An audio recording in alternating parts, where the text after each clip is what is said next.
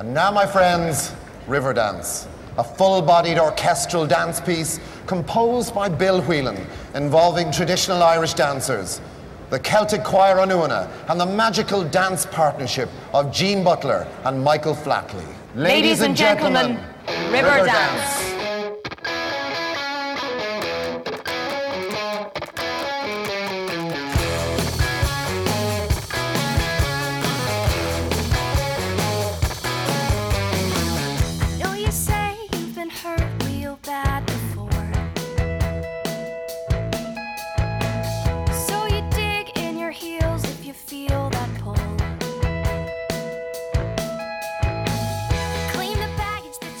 You can Irish dance if you want to. You can leave your friends behind.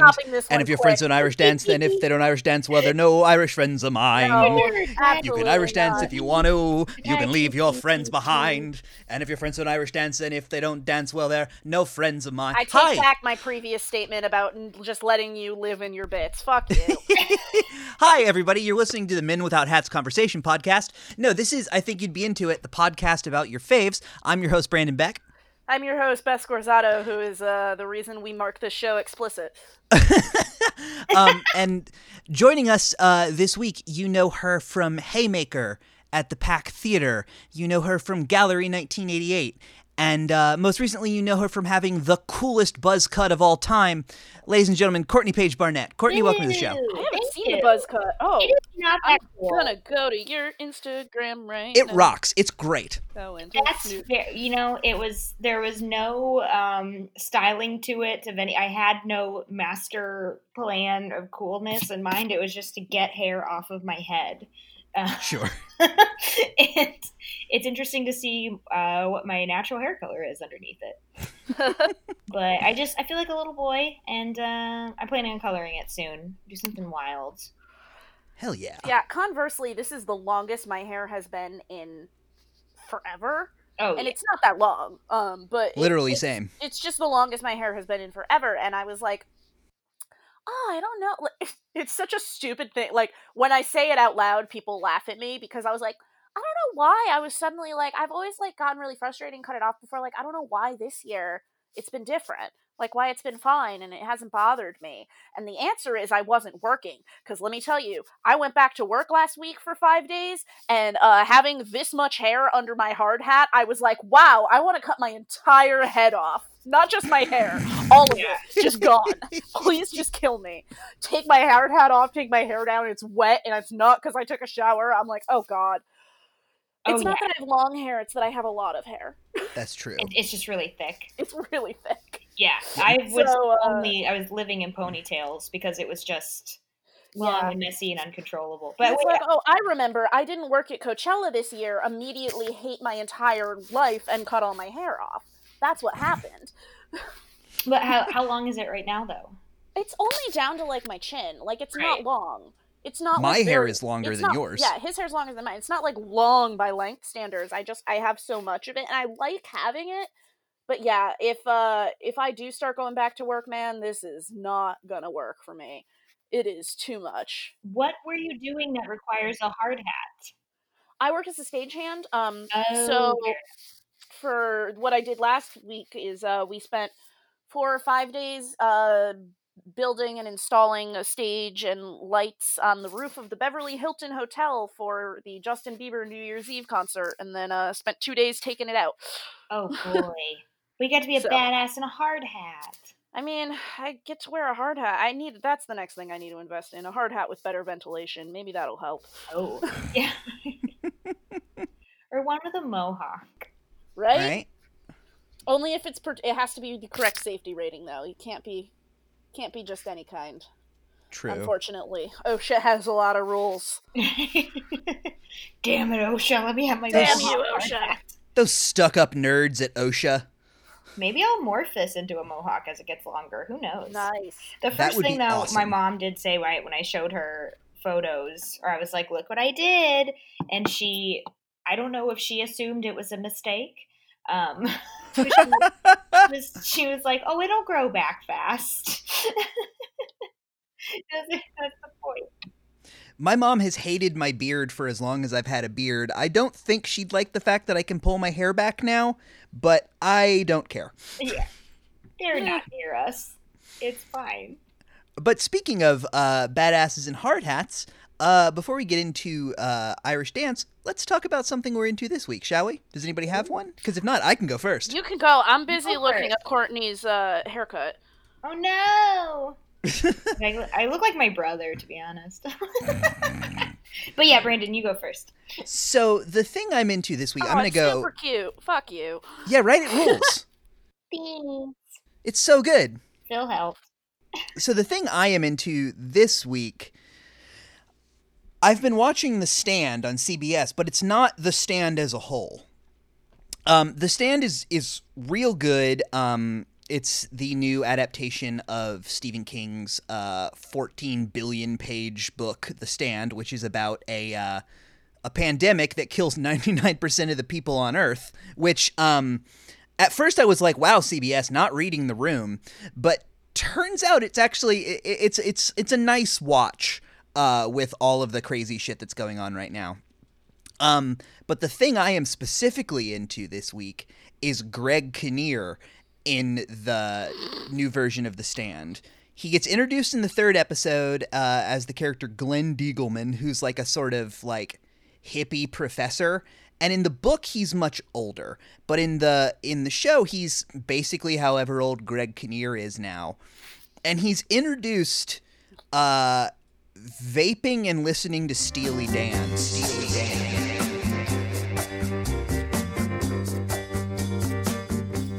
And it really just like, it was good Greg to Kinnear know is that. 57 years old. Okay. And it's yeah, I think in the books Glenn was more like late 60s. But it's good to know that even in an apocalypse where 99% of the people on the planet have died, that there's still going to be a middle-aged man out there vaping and listening to Steely Dan. And like, it sort of felt like a potential look at like a not the worst possible future for myself, but also not the best possible future for me. I mean, in fairness, when he told me about this earlier today, I was like, isn't that all I've been doing in the apocalypse? Smoking weed and listening to Steely Dan? Oh yeah, like there's one shot where it's Kinnear on his back. I mean, actually, it's Hall & Oates for me. But. Fair. Kinnear's on his back, and he's blowing vape smoke rings at the camera while Back Jack, Do It Again is playing, and I was like, oh, this is me now. I hope this is me in 24 years. Is there a person frantically setting up their Zoom like office space? No, it's much more apocalypse than this, The Stand. It's like there's no more power. So you can't order your comfortable luxury sweatpants from Everlane. Yeah, it's more like zombie apocalypse than pandemic apocalypse. No, I remember the... at least that's my impression. I didn't read it, and I watched only the second episode with him and was very confused. Yeah, no, it definitely is a like, basically everybody gets the flu, their neck turns into like a frog's little expandy sack, and then they just kind of explode. I remember the Gary Sinise one. Yes, the one from like 93 or something. I haven't seen that in forever. So when I saw the new one was coming, I was like, bad timing, and that is why I have not watched it. That's fair. I think the as far as the casting goes, the only thing I'm pretty sure of is that Gary Sinise's character is James Marsden in this one. Mother Abigail is Whoopi Goldberg, which is awesome because she's playing a really old woman, but she's still Whoopi Goldberg, so she'll just like there's a scene where she's being like helped through a hospital and she's like, I got it, don't worry about it. And it's a very good adaptation. Though they're doing it in a non-linear timeline, which is really weird. So like, I'm not even sure if you'd never seen the miniseries or read the book, I have no fucking clue if this miniseries would make any sense. Because it kind of feels like The Stand Megamix in a way. In fairness, while I was making a bunch of jokes about how it was really confusing, and I did only watch episode 2. Yes. I understood what was going. It wasn't bad storytelling. I understood what was going on, and contextually, I could tell it was different times. I think I had also heard you mention it to someone, but like contextually, I could tell that it was jumping back and forth in time. I didn't really understand what purpose that was serving the story. I like narratively. I don't know what it was. I'm not entirely sure the show does either. Yeah. I'm not sure how that serves the story, how that serves, how these time jumps are serving the larger narrative. However, I did understand what was happening. I wasn't like lost. I could tell who these characters were. I just didn't necessarily care because I didn't have long enough with any one of them to get invested in who they were before we changed where and when we were again. Yeah, it sort of, rather than the kind of Game of Thrones problem where like every character gets a scene in an episode and then that's kind of all you have time for because you have 45,000 main characters, they basically have structured this where each episode is mostly focused on one or two characters. Like the pilot is almost like a standalone like psychological horror movie about the creepy kid who plays Harold Lauder, with a little bit of James Marsden and Hamish Linklater being trapped in the CDC and not ever kissing for some reason. Somehow. But and then they did the same thing with the second episode. It's based on the on Larry Underwood, who was basically Springsteen at Stephen King's admission in the book. And is now more of like a sort of like bluesy singer-songwriter guy. But yeah, it's an odd choice that's making for... I'm really enjoying it, but I don't... If you had no idea about The Stand, I don't know how interesting it would be. But yeah, that's my thing. Greg Kinnear vaping in the apocalypse. All right, then. Is it scarier than, like, which apocalypse would you rather be in? This one or The Stand? Oh, this one definitely, because the dispensaries are still open here. Like, for as much as this apocalypse we're currently living through is not great and is annoying. It's also not supernatural. Yeah, it's also not supernatural. There's not a multi-dimensional rockabilly demon in my head trying to get me to come to Vegas every night. Right. But, like, yeah, I think I would rather be in this apocalypse just because even though the bad guy is, and the disease are named after Jerry Garcia's nickname, I would still rather take this apocalypse than the Stand apocalypse. Plus, all the dogs and horses die, too. Conservatives are brainless zombies. That's true. This isn't, I mean, I don't think there are zombies in The Stand. I just meant, like, in the way we portray them, of that, like, everything becomes completely fucked and abandoned and there's no power and, like, there's no infrastructure. Oh, yeah. Roads are shockingly clear. A lot of people just driving down the road with no problem. Whereas most of the book is people going like, ugh, there's all these cars. How do we get around this? We have to move all these cars. So that's my thing. Greg Kinnear vaping and listening to The Stand in a really good cardigan that I want to try to track down with a moose on it. Yeah. What is my... Who's next? Not to just like piggyback off of like stuff. No, go for it. What we're into. Well, Phil and I have been watching Fargo, which I know I'm late. From like the movie or the show and the first, second, or third season. So yeah, all of it. Keeping in mind, I've seen none of those things that I just mentioned. Well, that makes me feel way better because I was a bad human for having not seen the movie, which is weird because I'm very well versed in everything else Coen Brothers from just being an American human. Yeah, sure. I'm hit or miss with Coen Brothers, and so I think that's just one I never checked out. One of our first dates was No Country for Old Men, and it is to this day the movie you've disliked the most of any movie we've ever seen in the 13 years we've been dating. I wanted to die. I was so bored. Was your first 20 minutes of what's his fuck running around the just kill me.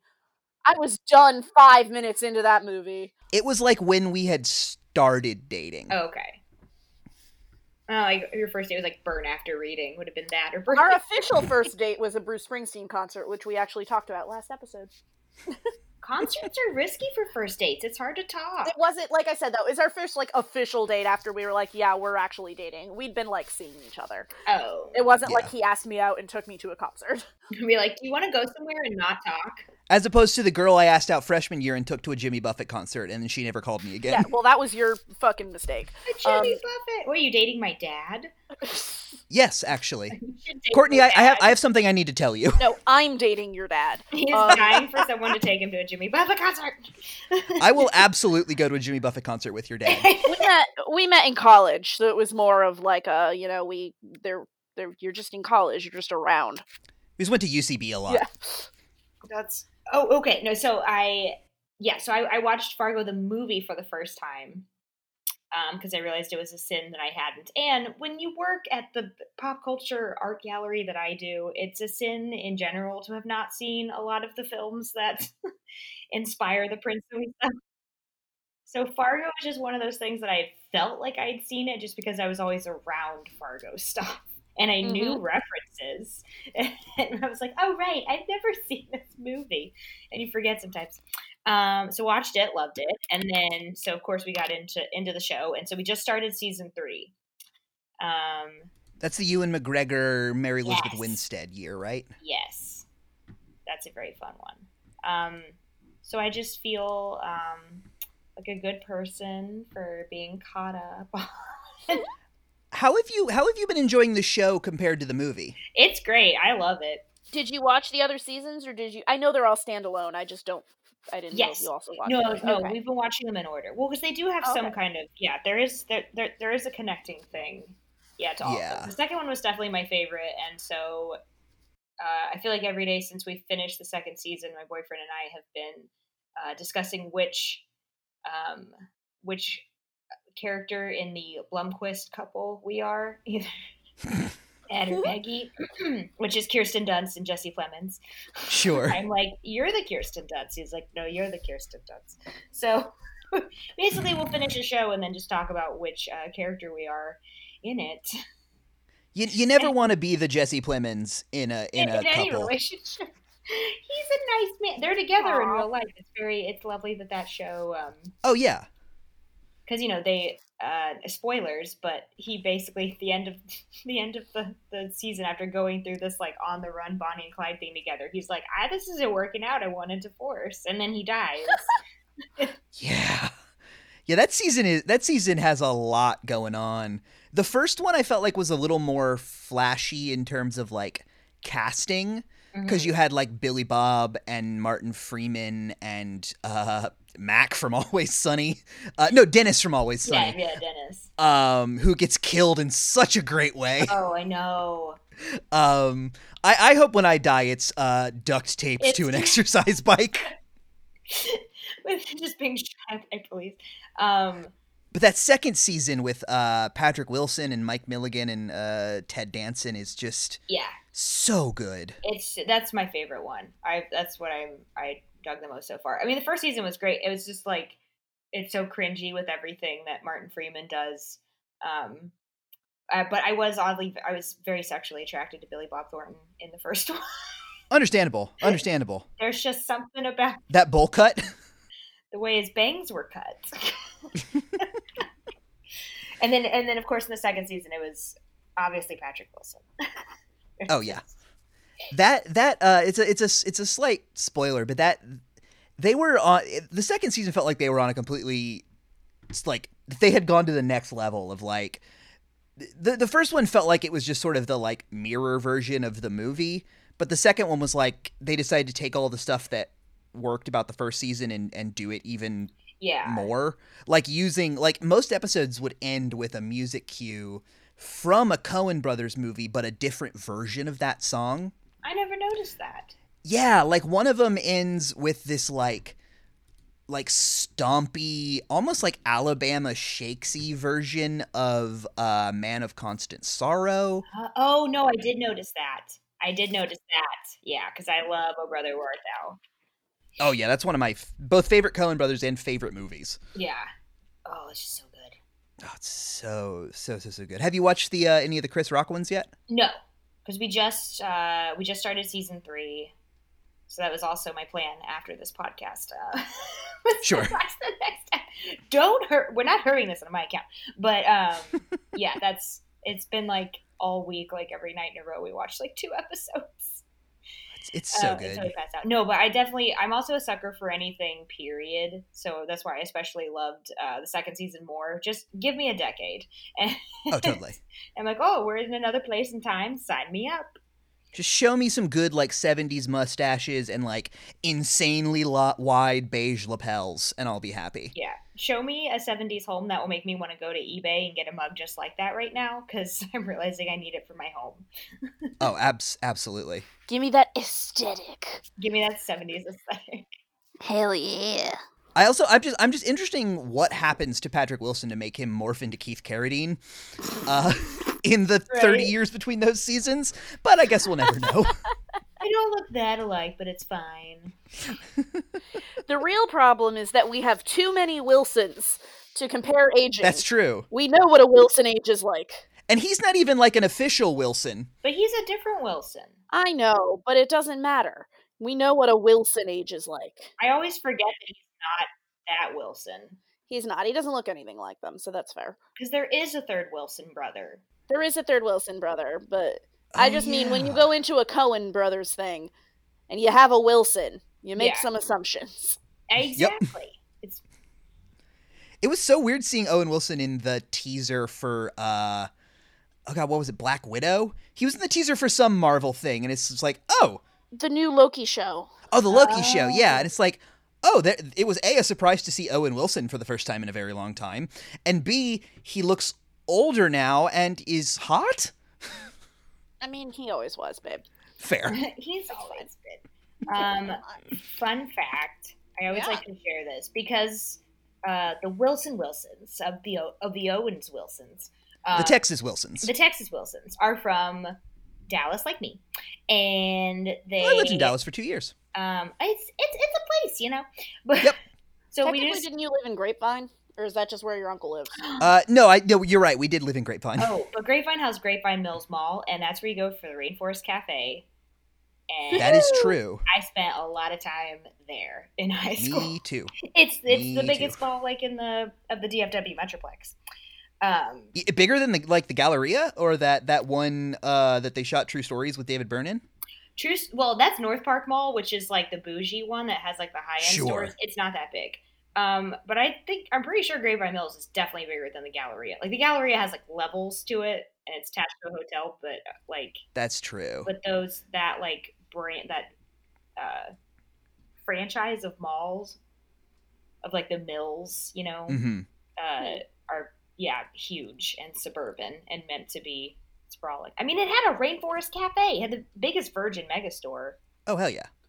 The Virgin Megastore like opened to different parts of the mall. It was so big. The first time I ever saw True Stories, and it was one of the scenes that was shot in North Park, but I didn't know it at the time. I just was suddenly gripped with this like deep like nostalgia, and I'm like, what is going on? Why am I feeling this like insane deja vu about this mall? Oh, this was the mall I went to like every weekend for 2 years when I was like 7 years old. Well, then you feel that now. Like the first time I went to the Glendale Galleria, because you realize that like everything shot like in LA in the 80s in a mall was most likely Glendale Galleria. You're like, why do I know this place? Oh yeah, that's just the wildest thing about living in LA in general. Like at the end of The Good Place, when they're in like, I think they're actually in The Good Place, and I was like, that's 100% the Getty. Yeah, right? Like it's just so weird when you're like, that's definite. What was the most? Oh, I was watching It's Always Sunny in Philadelphia, and they were in a bar, and I was like, that's 100% the Golden Gopher. It's a bar in downtown where I have been shit-faced. Oh, I love recognizing, your local bars. I've dissociated there.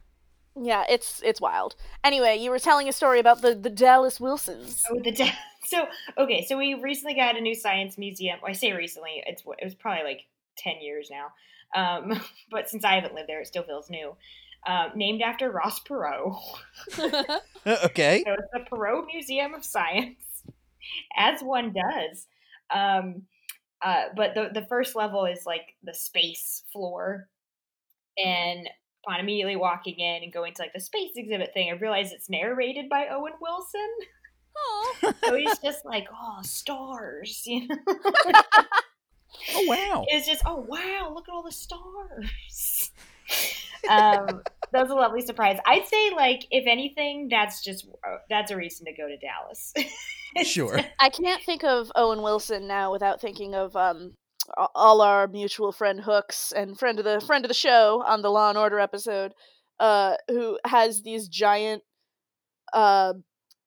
paintings or prints of Owen Wilson and Vince Vaughn on their wall, and I think it's so great. Oh wow, I didn't know that. You've never seen them? They've posted many photos of it. Yeah, that's very good. Go look at their Instagram. I am sure you will see a photo of them. They are. I will. They're huge. That would be huge. That would be either, depending on the day, either very upsetting or arousing. Well, the story of how Hooks got them is really great too. If you go back, it was earlier this year. I'll find it and show it to you later, babe. God. Okay, what am I into this week? I've just been, encouraging tangents because I have nothing. I've got nothing. I will too easily go off on a tangent, so I apologize. No, it's fine. I don't know. I have so many things I've, tried to start recently. I tried to start season 4 of Sabrina, but the first episode was just so boring, which was disappointing. We watched Wonder Woman 84, which slapped, but also makes no sense. Yeah. It was so bad. It slapped in the, what we were talking about with Fargo and, aesthetic. I want the entire wardrobe of that movie. Yes. But, for sure. But nothing else. And, as a comics person, I'm this movie made no sense, and even more than comics usually don't. But, I don't know. I enjoyed it. It was fine. I don't think every movie starring a woman needs to advance the cause of feminism. Sometimes it's just about punching tanks with a himbo nearby. But, I don't know. I'm trying to, what was I actually into? What was I actually into this week? Oh, you know what, actually? I just literally today, I just rewatched Mystic Pizza, and that movie's so good. My only knowledge of that movie is the couple 30 Rock jokes about it. I love that movie, and I rewatched it today while I was doing work. I put it on in the background. That movie is still very good. It totally holds up. It's Julia Roberts, it's not Andie MacDowell. No, it's Julia Roberts, yeah. Yes. I also realized on this rewatch, because I haven't watched it in a really long time, and I texted you about this, Brandon, that young Annabeth Gish, Brandon's cousin Emma, looks so much like. Yeah, it's wild. It was distracting. When I was watching it, every time I looked on screen, I was like, holy shit, that just looks like Emma. It just looks like Emma. It was Matt Damon's first movie. It was Matt Damon. I forgot he was in it too until that scene, and I was like, "Holy shit, baby Matt Damon!" He's in one scene as Julia Roberts' love interest's younger brother, Steamer, much like your father was named Skipper, in that rich white person way. They kept calling him Steamer. Yeah, no. yeah. Anyway, Mystic Pizza. That's what I've got. Well, so now that we've covered Mystic Pizza... Here, no, I got it. Oh, no, I got it. No, I've got it. I got it. You know nothing about Mystic Pizza. Fuck you. In Mystic Pizza, everybody's Portuguese, and it's very much about being connected to your heritage, much like Irish dance. Fuck you, I had it. Because what I was going to say was, let's transition from Mystic Pizza to some Mystic Pizza. Oh, that's no. good. I hate you so much. Thank you, Courtney, for being on my side here. That's because she doesn't live with your puns. That's true. I'm so much more amusing to people that don't live with me. I appreciate a good pun. You know, puns aren't where my brain naturally goes for jokes, so when they're brought to me by another person, I'm thankful for their brain. It's where mine goes, and I hate it. I literally, this is not a joke, 2 days ago was thinking again about how much I hate the pun A Kingdom of Isolation in Let It Go. Well, I can get that message to the Lopez's if you want. I don't know if it was meant to be a pun or not, but in her performance, she hits isolation so hard, and I get so angry every time I hear it. And I was like, I haven't even heard that song, and I don't know how my brain got onto it, but I was doing dishes the other day, and I was like, man, that still pisses me off. I'm just remembering this and getting furious. I just remembered it and getting angry again. My best friend Josh hates puns even more than I do, so when I find a pun that makes me particularly angry, I immediately text it to him just to share my anger. And you're like, oh no! I'm like, I hate this so much, I'm gonna share it with you, who will also hate it. That's true friendship. Hating the same things. Oh no, totally. That's like that's the only way I can have things in common with people. Yeah. So Irish pizza. Mystic pizza. Tell us your history with Irish dance, because I don't think I knew that you were actually an Irish dancer until we booked you for this episode, and I was like, oh, that's awesome. Oh, fun. I try to not oversaturate. Well, I guess, in COVID times, it hasn't been on my Instagram a lot anyway, but it wasn't like but you do it competitively? Yeah, not for the past year. Obviously. Nobody's done anything for the past year. Well, no. It doesn't have the same oomph over Zoom. But yeah, for about 6 years. So I didn't start until I was an adult. Oh, cool. But that's because I wanted to very desperately when I was a kid. And did you know that when you're a grown-up, you can do what you want? And yeah, it's pretty cool. Sounds fake. So it's just kind of one of those things of I wanted to so badly when I was younger. Like so many people, the first thing I ever saw of it was Riverdance. When did that come out? 94, I want to say. I remember Jay Leno making a lot of Riverdance jokes in the mid-90s. Yeah. Oh, so much so that like people thought that was what you called the style of dance, and that was just it's the name of the show. Yeah. But it was a lot of people's first introduction to it, so I can't. Still to this day, I love watching it. I think it's so well choreographed and the music is beautiful. But yeah, I was like 6 years old, running around the living room with my sister, trying to mimic it, like I'm sure a lot of people were. And I was always very drawn to the music, just like Irish music in general. And I'm sorry, I did just look this up though, and it turns out that Riverdance, an Irish step dancing interval act, was introduced in the 1994 Eurovision. Yeah. It was a Eurovision. Yeah.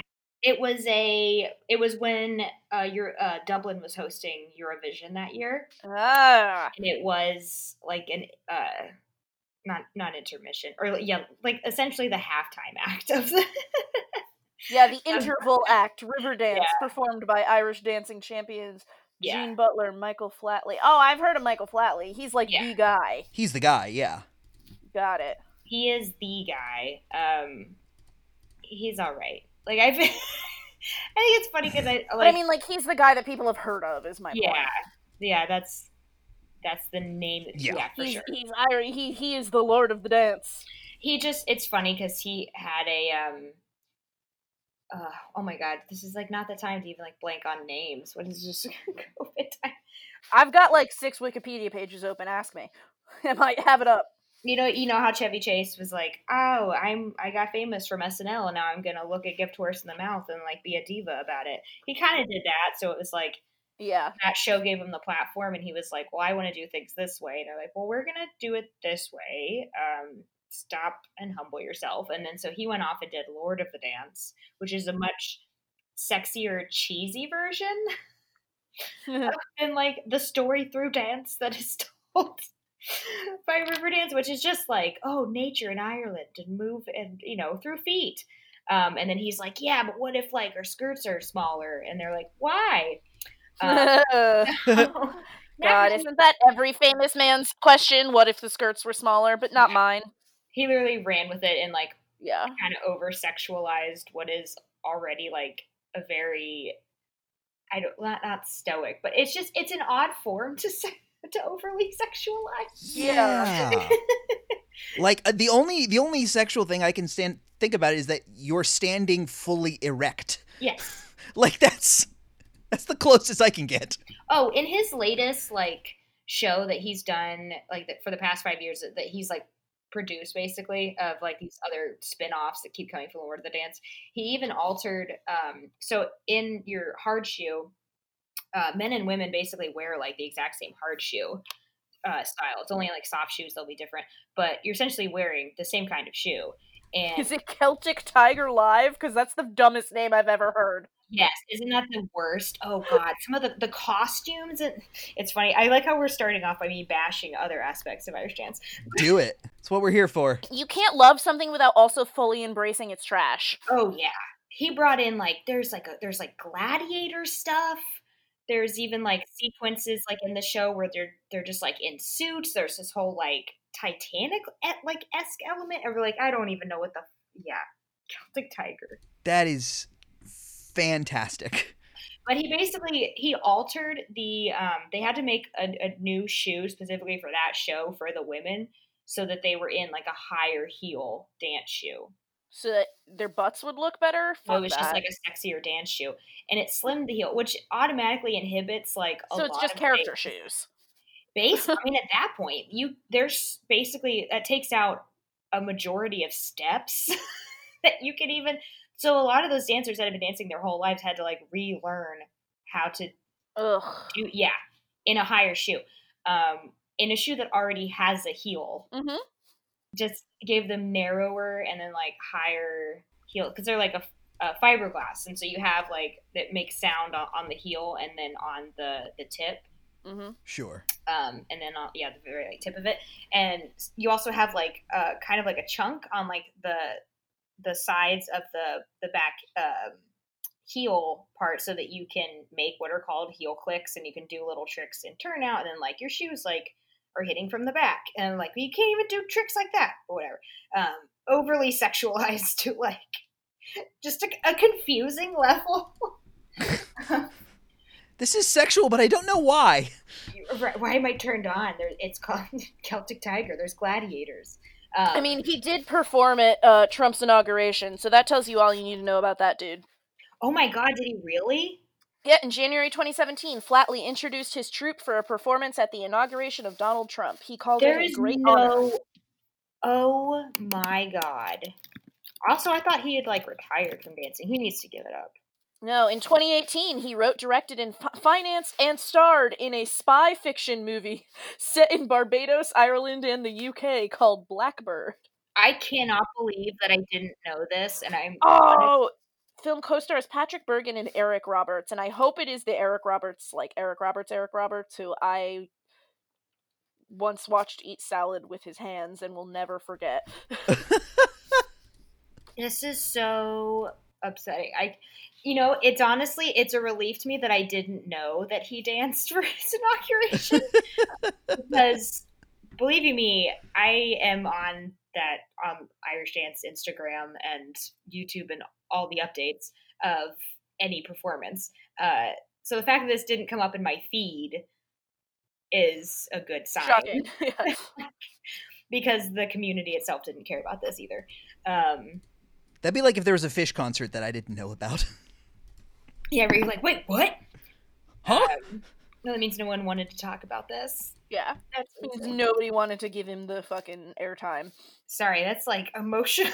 I have to go look at this after. He also released a flute album. I'm sorry, this just became dunking on Michael Flaherty. Flatley, whatever. No, he actually is trash, and I feel like it's a great way to start this off by saying that he's trash. He also has rape allegations against him. That makes sense, yeah. Not surprising. It's just not surprising. He's just a cocky. That's not surprising from somebody who made a bunch of women learn how to relearn how to dance because he wanted them to have higher heels and shorter skirts. So that's Vegas, baby. Maybe he's the rockabilly in your head trying to get you to Vegas. Oh God. You're just on the creepy rocks playing chess, and then he's just dancing at you. Oh he's playing flute. Oh, that's true, yeah. He's gonna haunt my dreams tonight. Also, I'm sorry about that.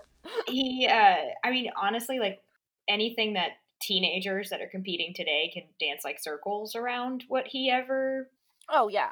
For sure. But that's only because of just how the form has progressed athletically so much, even in the past 20 years.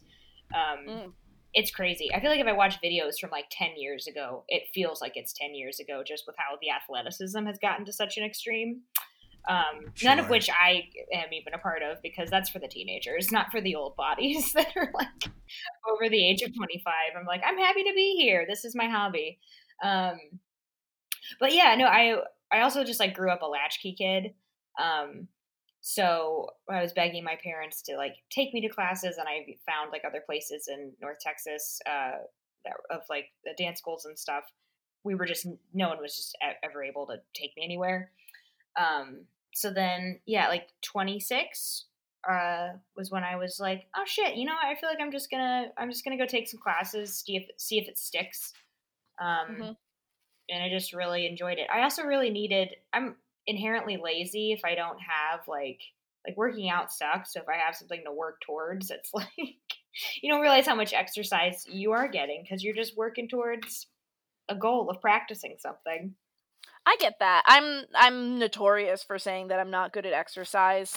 I'm great at sports. I'm bad at exercise because I like things to have a point. Exactly. No, it has a point. And then people are like, but just working out, like you're doing it for yourself. That's the point. And I'm like, wrong. Not what I meant, and you know it. Exactly. You'd be like, oh, I'll push myself way harder if there's like an end goal to this. Yeah. And there were always local competitions every couple of months. You always had something to look forward to. So big Irish community in Dallas? I don't know. Yeah, North Texas. I mean, it's just like the you know how the South is just Scots Irish in general. I'd say there are like more schools I think in the DFW area than even there are in LA. There's like 3 out here. So I always kind of had to like go a little bit further. Yeah, not as much. You'd think. I mean, just with like a dense city in general, but if it's not, my school, we didn't have our own studio space. The school I was with, we were renting a studio space from like one of those really hip, like Hollywood backup dancer studio spaces. Like they were always filming something there, and then I would see on YouTube later. Oh, I've run a bunch of choreography rehearsals in studios like that. Yeah, those big like masterclass things that fill out. And then we're there on like a Saturday morning, and there's windows in the doors, you know, for all the studios. So like these way too cool 8-year-olds that know how to like pop and lock are like walking by watching us like practice our skips and points. And you're just like, what the fuck is going on in there? That was really funny. There was like, they changed management, and I knew like the new management didn't want to keep renting us the space because I think, you know, they were probably like, they needed it for like other cooler things in their eyes. So they were like always trying to find an excuse for us to not like have our rental anymore. We weren't cool enough for it. Aww. Just intentionally finding ways to keep myself as an outsider and be like, hey, Courtney, you can start dancing, but pick the one that everyone's like, what the fuck? Yeah. I love having niche. Pick the one that everybody's like, I'm sorry, what? I don't know. I always thought it was so cool. It was not a thing that I don't think I knew anybody who did Irish dance growing up. We were much more Italian and Portuguese where I'm from. Yeah, we didn't really have Irish in North Carolina. But I grew up doing tap dance, and so like as a like adjacent dance form, I was fascinated by it. Yeah. It's just it's because it's so similar but so different in execution. It's similar to like look at from the outside, but like I've been taught like briefly once or twice, like as a tap dancer, like somebody was like, oh, and this is how you would do like an Irish dancing, and I'm like, it's so different in execution. But you get the same, like, I mean, the rhythms, though, are... The rhythms, yeah, I mean, you have to have rhythm in general to be able to dance, but in terms of, like, the fluidity of tap dance compared to the structure of Irish dance, which is cool. Like, if you look into the history of Irish dance, like, it's cool how it evolved and, like, why it's structured. Yeah. My favorite one when I was reading the history of dance is that a lot of the reasons that one of the, like, theorized reasons for why there's not a lot of upper body movement is because when dance first became popular in Ireland, there weren't, like, dance halls, so people who were doing, like, traveling demonstrations would often dance on tabletops or on tops of barrels, and so they had to keep their upper body, like, really straight so that they didn't fall off. Yeah.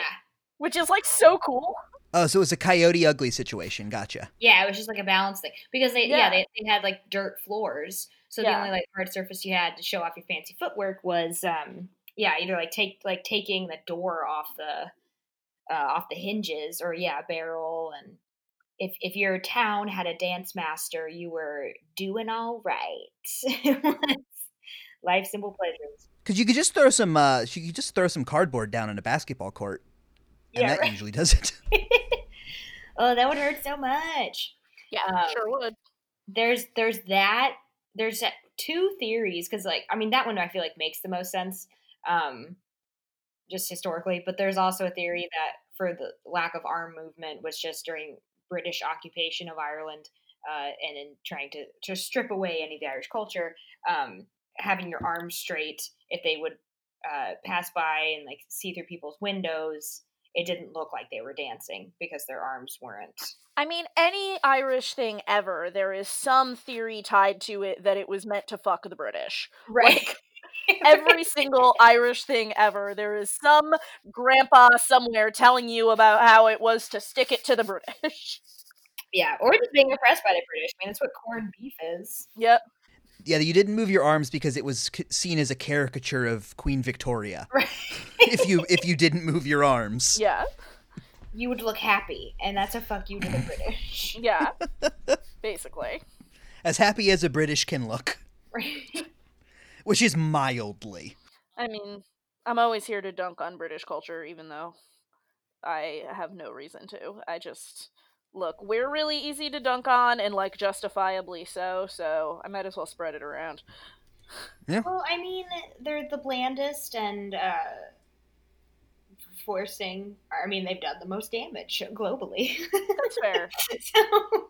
Technically. Plus, they've let Coronation Street run for, 40 years, and that doesn't make any fucking sense. That's just because you're not British. That's the biggest crime. That is absolutely the biggest. It's Coronation Street and then colonization. Yeah. Colonialism. But now they're chill, and now they're just good actors. That's the only way they're invading the world now, is just having better actors than everyone else. Mm-hmm. And doing better American accents than we can. It's almost like allowing people to... I'm not going to get into this. I can't do this right now. Anyway, the Irish. So you got into it later, which is cool. I know. It's dumb at 26, because your I don't body... think it's dumb at all. Your body will just, reject everything that it's being forced to do at first. Yeah, I was going to say, other than the fact that I constantly am, and being like, 202 bones seems excessive, because every single one of them hurts. Why? Yeah. Why so many bones?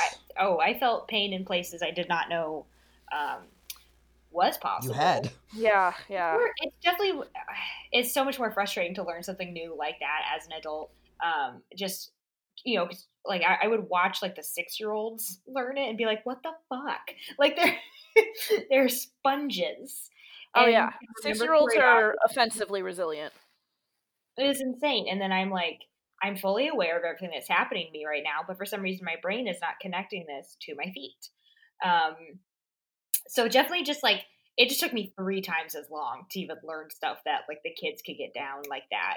But that is what also made it addicting, because once then you do get it finally, and you're and it becomes muscle memory, and you feel like you are speaking the language that is just even having the rhythm and knowing everything. Once it becomes inherent, that's a crazy addicting. And having not done dance at all as a kid, was interesting to explore that new part of myself, and that's cool. Oh wow! Yeah, I didn't know you had no real dance experience before that. No, I know, right? But I was told by a professional dancer friend that I had good feet for it, because she was like, "You have high arches, you'll be fine." I mean, you're also very kind of lanky, which I could imagine would help for that sort of dancing. It is, it's funny you say that, because in certain parts, yeah, and in other ones, no, and to a certain extent, it's harder to have really tight rhythm when you do have longer legs, just because you have more. There's just a lot more of you to control. Yeah. Tell it to Conan O'Brien. Just for the sake of timing, you're I can't kick my butt before my next treble. After I can't. I have more to travel. There's too much leg to get up in time to make the next beat. I can't kick my ass fast enough. But then, yeah, for certain soft shoe stuff, it was nice, kind of being a taller person, just because you're just extend your leg and it looks great. Yeah. Yeah, just make sure to look long and you'll be fine. So yeah, and then I was competing for 6 years, and it was at first like work schedule thing started to like affect my ability to like keep up classes as much as I was, and then like we lost like a studio space, and just of like I think one space closed, and we were having a hard time renting one that was also nearby that was doable for everybody, and then COVID hit. So it was the last time I officially my last like official dance performance was St. Patrick's Day 2019 before a Flogging Molly concert, which I'd say is like a great way to kind of close that out. Yeah. That was really fun. It was like the fiddle player, I forget his name, and I feel bad for... Oh, that's Mr. Flogging. Yeah, oh yeah, of course, Mr. Flogging. Fiddle player, Flogging Molly. And then Molly plays all the other parts. And everyone else is Molly. It's like a Captain and Tennille situation. It was... oh, Mr. Flogging. Yeah, he was like on the side of the stage, like when we were... It was like a... God... What's it called before football games? Do you remember when things happened? You remember when things pre-game? Used to happen pre-COVID? Like warm up? The opener? No, when you hang out in a parking lot before the football game. Oh, tailgating. Tailgating. Yes, it was essentially if there was the pre-Flogging Molly tailgate. How much Guinness was there, and could you smell it in the air? Oh yeah. There were bars everywhere. It was great. My favorite thing about like any type of, because St. Patrick's Day was the that's your Super Bowl time where you're getting booked and you can actually like, my school would get booked to go places, but I could also like personally get booked on some things and like make even like a little bit of money off just like little things like that. Or how many people love to come up to you and tell you how Irish they are. But all it is like, but still, they've never really seen like Irish dancing. And I would always get so paranoid and nervous, like just learning choreography for any kind of St. Patrick's Day shows or like Christmas time shows, because that was the only time we would actually learn like group choreography that we would kind of just exclusively use like that time of year. And I would get so nervous, just even like just form. And I'm like, my turn now. And then you realize like, and they don't give a shit as long as you're making noise. Yeah. But what you're saying is that's an interesting thing I didn't know until I was doing research for this episode, that there are certain like set dances, especially for holidays. Yeah. Like, because again, coming from like I grew up doing tap dance, I grew up doing many forms of dance. So to me, like pieces are always like original choreography. I didn't realize that there were like traditional dances that have specific sets, and I also didn't realize that like a step is considered like a phrase much more than like one specific movement. Like that it has a different kind of terminology. There's like a sequence. Yeah. Yeah. A step it's more of like 8 bars. Yeah. Like that seems wild to me. Like to me, it's like, oh, well, I learned to time step and it's one little thing I do with my feet and it's 3 seconds of my life. But like the 8-bar thing, I don't know. I found that fascinating, that it was just like the terminology and that it's so structured and like, because it is like based on a real cultural thing. Yeah. Oh, sorry. I realize I am like jumping ahead of myself. No, just, like, you're not at all. That's the whole point of this show. Yeah. Let's just go all over the place. Look, we started by dunking on Michael Flattery and whatever. I've already forgotten his name. And then I said Irish pizza. Yeah. No, that was earlier. It is. Yeah. You have another like fun thing that I always loved about it was you have hard shoe, which is like your tap, and that's great to just like be loud and stompy and like get anger out, but also, have fun with the rhythm and do cool tricks.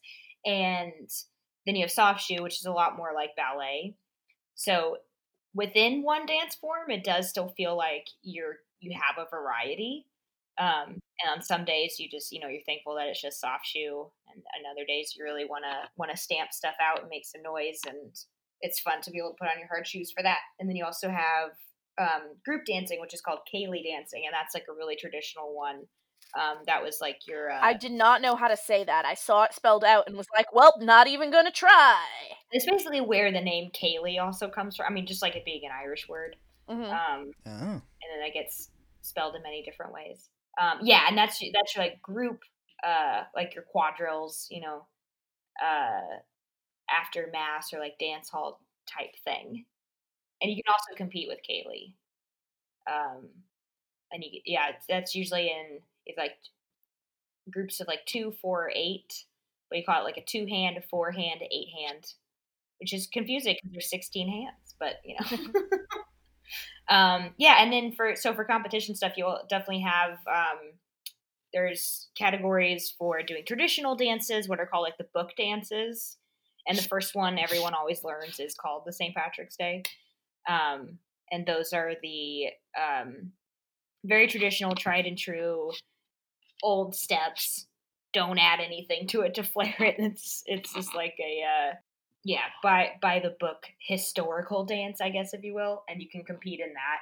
And then obviously the contemporary ones that like every single year there's always such an interesting evolution in progressing steps like within the form still, but trying something new. So it's weird how like, because it is still like it is very strict by like there's a whole like commission. Yeah, I mean, well, just like any competitive anything, there's a regulatory board. It's like an Irish heritage regulatory board as well too. Just Wild. Like for cultural preservation purposes. Which is very strict, obviously. And in fact, if you're to even get certified to teach Irish dance in Ireland, you have to also speak the Irish language. Oh. Is a part of it. There's like a written and spoken, because that's how much of like tied into like cultural preservation is. Yeah. A whole like musical portion, and then knowing you have to Irish. be very well rounded. Yeah. To be certified. No, basically. You have to be an ambassador for the world. Yeah. I mean, that's cool though. Yeah. Especially because like it's one of those things where like in America, all of our like cultural associations are always like tied back to something else because no one's from here except for First Peoples. So like it's one of those things that like we as Americans I think tend to forget. Like, no, this is a real country that still exists and people are still doing this in. Like, this isn't just some shit that we made up and bastardized. The American way. Did you know though that tap comes from Irish dance? I'm not at all shocked. Not surprised. Yeah, because tap is like the most American form of dance. And it started here, but it's also such a blending of cultures, and that's just Irish immigrants. That's what I'm saying. It's some shit we made up and bastardized, and then pretended is a real thing. And then we made Stomp. You see Stomp? They just bang on everything. I'm down for Stomp. Now you gotta go see Stomp on tour. It's the same. It's exactly the same. I saw Stomp on IMAX. Nice. That's just us going into Oh Hello again, as we were discussing my cat earlier. Oh hello. It's the same thing. It's the same show. It's the same. But I always felt there's a certain punkness to it that I love, and I think that just from I don't think that's incorrect. I think that's cool. I think it's super punk. It's like, on the record, I think Irish dance is the most punk thing you can do. It's punker than punk. Oh hell yeah! I mean, Irish punk is fucking hella punk. So that's true. Irish punk is about as punk as you can get. I mean, that's speaking of Flogging Molly, man. They go hard. Dude, yeah, that was such a good show. I love Flogging Molly. It was so fun. I've never gotten more fluid on me at a concert than the couple times I've seen Flogging Molly. That's fair. I know. I've never gotten more fluid on me than that time you took me to see Zappa on Halloween. Zappa plays Zappa. And that entirely came from that weird couple in front of us. God, it was so uncomfortable. It does it definitely, the whole parking lot smelled like Guinness that day, now that I recall. It was also the drunkest I had been in a very long time, but I was wearing like my dance like bodysuit underneath a jumpsuit. And the only reason why I also had a jumpsuit was just so I could easily transition, considering I kind of had to like change in a somewhat public area, like after we danced at the Flogging Molly show. So I had like a leotard and then an actual like jumpsuit, and I had a lot of alcohol afterward because I'm pretty sure we got like free drinks for the night. Hell yeah! It was very difficult to. Yeah, I waited I dragged out peeing as long as I could, so that I wouldn't have to like then go like every 5 minutes. Understandable. Because it was a chore, but it was nice running into drunk Flogging Molly fans. I remembered seeing you and your gals doing the feet stuff. But yeah, no, it's weird. Like COVID's been an especially difficult time because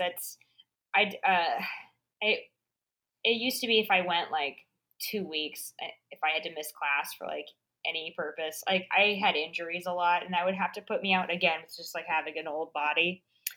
I had some bad bouts of just like tendon stuff and my heels, and I had it's one of those things that like, not that I would have assumed you thought it was easy, but like from the outside it looks really easy, and then you're doing it and it's just, it controls so much control that like people think that like being older you have more control of your body, but like really nah, kids have it. No. Yeah, I lose more and more control of my body with every passing day. Way harder to bounce back. Yeah, there was definitely, I had like a series of steps for a while that like the amount of jumping I had to do within like the same like square foot space, the amount of like leaps and jumps within like one spot I had to do, and like the pulling on the inner thighs that I had to do, I swear to God, if I wasn't in like the right space that day, I could easily pee myself doing that step. Oh yeah. Yeah. Yeah, that's totally fair. And I'm like, wait, let me go to the bathroom before I try this new real step. It's totally fair. I get it. Very easily injured. But yeah, no, I would definitely there. If I went like 2 weeks without going to class, like my body like ached for it. It just became like very addicting, and that's cool though. It's like to love, like there's nothing wrong with like the whole point of this show is like we're into people loving things. For sure. Yeah. And all we've done is bash certain people apart of it. I think it's just because I miss it so much. Yeah. No, we didn't. I mean, we bashed one dude who like gives the form a bad name, but like the form itself is like this really cool like cultural heritage thing that I know like connects a lot of people to their heritage. It's like a huge thing for kids. Yeah. And it's like a really difficult and like complex like organization and like form. Like it's a cool art. I think what I liked so much about it too was that it was like hard and strict. Yeah. I think because I'm inherently not a good dancer, I like the fact that I wasn't expected to like move my hips or like thrust or put arms in it in any way. That's fair. In a way, that's like how I've told, like, when people are nervous about, like, even being in the kitchen, like, I'm like, try baking instead of cooking, because it's more structured, there are rules. And It feels less like you just have to, like, feel the vibe, my dude. I'm like, I'm not one of those girls that's drunk at the bar just vibing. I liked how technical it was. Yeah, exactly. It's like, it had these rules, and it was very technical, and it was, just, how precise it was. It felt really fun to master. Yeah. And get. And I get that. I totally get that. Oh yeah, it's the same thing if I'm trying to learn like a really complicated guitar thing. Like just the feeling of getting the muscle memory right is incredibly satisfying. And then once exactly. Which then when I did start to try to even pluck at guitar, I was like, oh, I get this. This is just like what I do with my legs. When it's trying out chords. That was literally my thought when I picked up a guitar. I'm like, I can type really fast, and a guitar is sort of the same thing as typing, but on strings. Yeah, right. Oh, this makes sense. It's funny, just how we have to connect things to other stuff. I was like, oh, I understand. This is just I was dancing for fingers. Okay. And then It's a keyboard you type songs on. I'm typing my songs on my keyboard. Oh, I had another tidbit. I'm sorry. No, you don't. That I lost my train of thought. That's all right.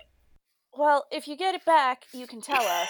But in things you can remember, are there any other like last things you like really want people to know about Irish dance? Is there a good place I know in 2020 it's hard, but is there any like good resources you can recommend people to like watch some good stuff, not Riverdance? Oh no, I love Riverdance. I was saying don't watch Lord of the Dance. Just don't watch Lord of the Dance. You know what is a fun? I just follow way too much on Instagram, but there are a lot of people that are doing some cool stuff with it now. There's like it's funny how there's not more like professional shows. I think like a lot of people just in terms of like the teenagers that compete, it's if you don't get cast in like these 3 shows that are running or something, they just become teachers. And so there's a lot of it that it still hasn't, not that much has moved outside of just the uber competitive world. I guess just like with like gymnastics, you know, it's like you only have that height of performance and recognition like when you're young, and there's not like, oh, professional, you know, it's kind of a closed community in a way. Yeah, it's just kind of like you get really good when you're a teenager, and so there's just not as many like shows that have branched out of it as you would think, but there are a lot more of like really good dancers that are kind of starting their own little, I guess, yeah, just like spin-off touring shows or what they can. There's like a group called Fusion Fighters that's they do a lot of fun videos, and they go dance a lot in like Temple Bar area in Dublin. God, what's other? Also, I would like to remind people that you don't have to be white or Irish to do it. True. That's true. That is a question that I would get, which was very unsettling. People would be like, do you have to be Irish to do it? I'm like, well, that's racist because it's dance. And as long as you're just there digging it and vibing with it, anyone can come. So yeah. I would always get very excited if I just saw like any other representation at a competition, because I'm like, oh, thank God. I love this person was like, hell yeah, I'll fucking dip into this and show these white girls what's up. I'm like, please do, because it's fucking dance. Yeah, it was always odd that would be someone's question. I'm like, I was obviously drawn to it because of that, but mostly I just loved like the music, and it's a whole vibe, and it turns into a party trick, you know. That's the and it's better than, you know, hey guys, learn Irish dance instead of card tricks. People will like it more. Or how to play Wonderwall. No man has ever learned a card trick with good intent. No man has ever pulled out a deck of cards at a party with good intent. What I'm saying is all magicians are fuckboys. Oh, but they are. That's I hate magic.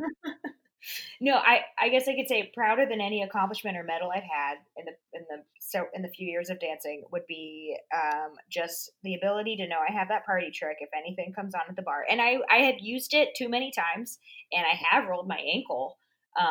That I have not told my dance teacher that I hurt my foot because I was trying to show off drunk at a bar. Who hasn't rolled their ankle at 3 clubs? Oh, I know. I definitely tried to do a step there. Have you ever done it at the Pack? Yes. I'll try to use it in shows. I usually like to back pocket it for like if it is March. Sure. Have some kind of like all right, hey guys, I don't want it to be overused or be like I'm that person that's going to keep forcing it into sketches. So I usually wait until March. It's not like Haymaker has ever been accused of not having enough content to fill their slot. Yeah, right. Yeah. It's fine. You guys didn't need any filler. And usually if someone tries to like write it in for me, it's not in the right like context. Yeah. Sure. Or like the music does it. Because I'm just, like, yeah, for me, I'm like, well, let me look at it from a choreography perspective. Like, it doesn't make sense here. That's all right. The 1 month Brandon was away, Tantrum wrote the police sketch and misnamed the members of the police. Yeah.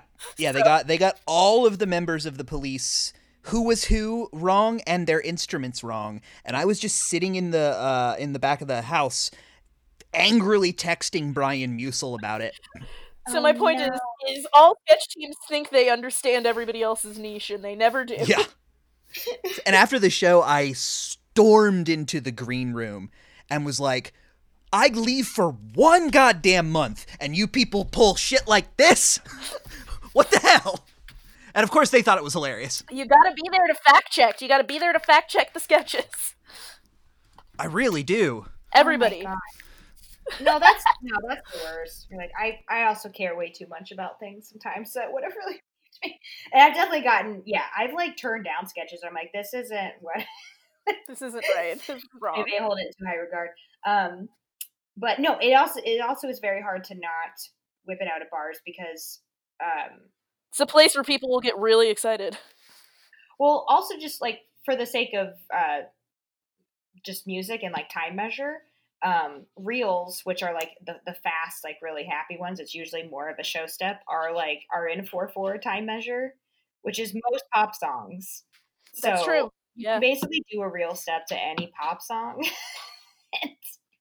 So that's just definitely doing like, oh, let me show you how to Irish dance to Rihanna, you know? So if I just like at a bar and I find that rhythm in it, I'm like, uh-oh.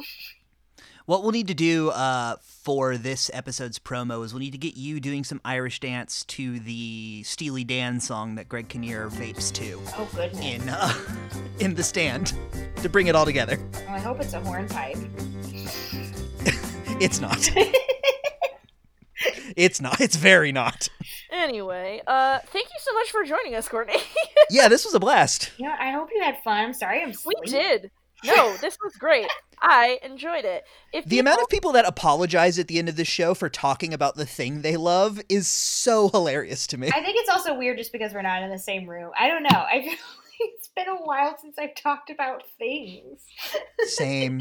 It's the weirdest adjustment for me, I think, going back to podcasting in person is going to be having to make eye contact with people. Yes.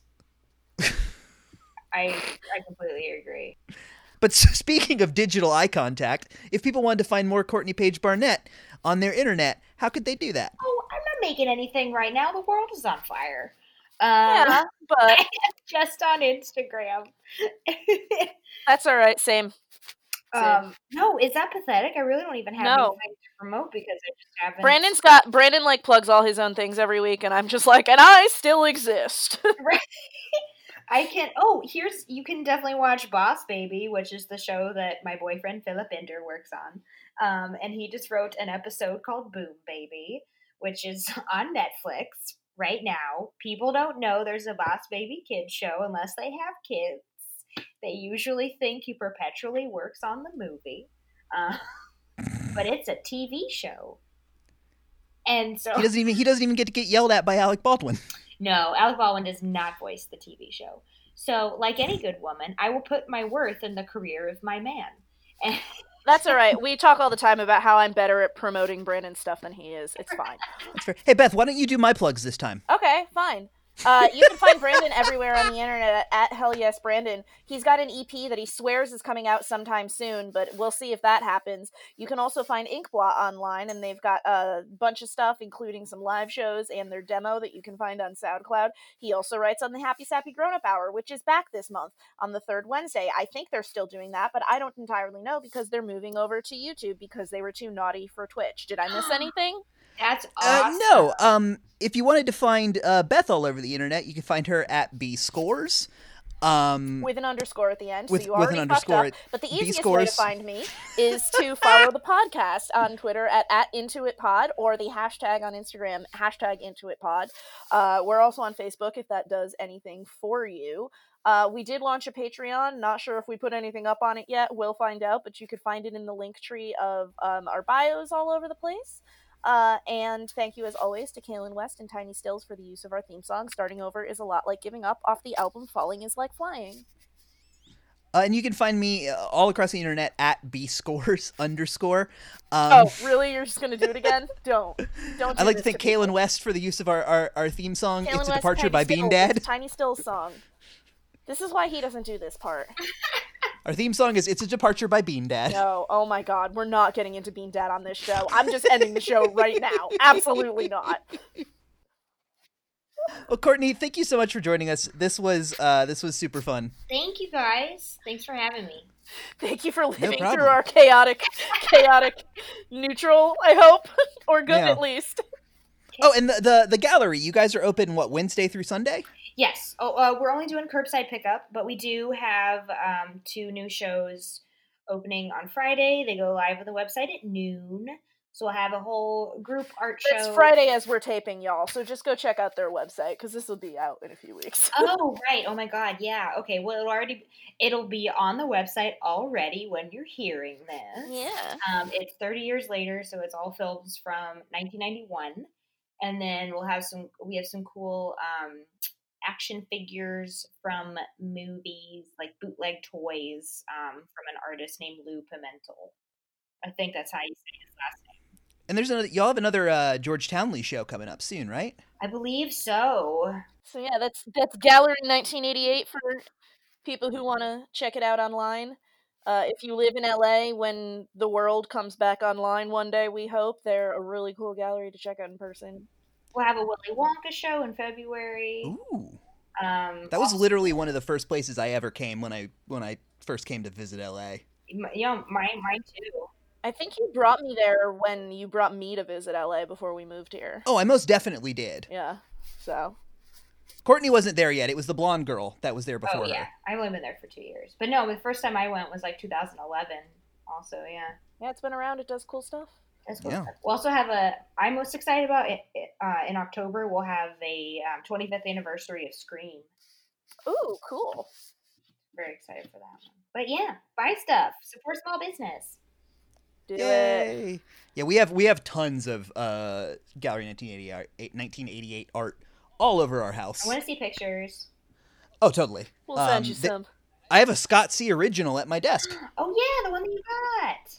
Yeah, that I bought from you. From me. Yeah. Oh, that was that was the last show before COVID.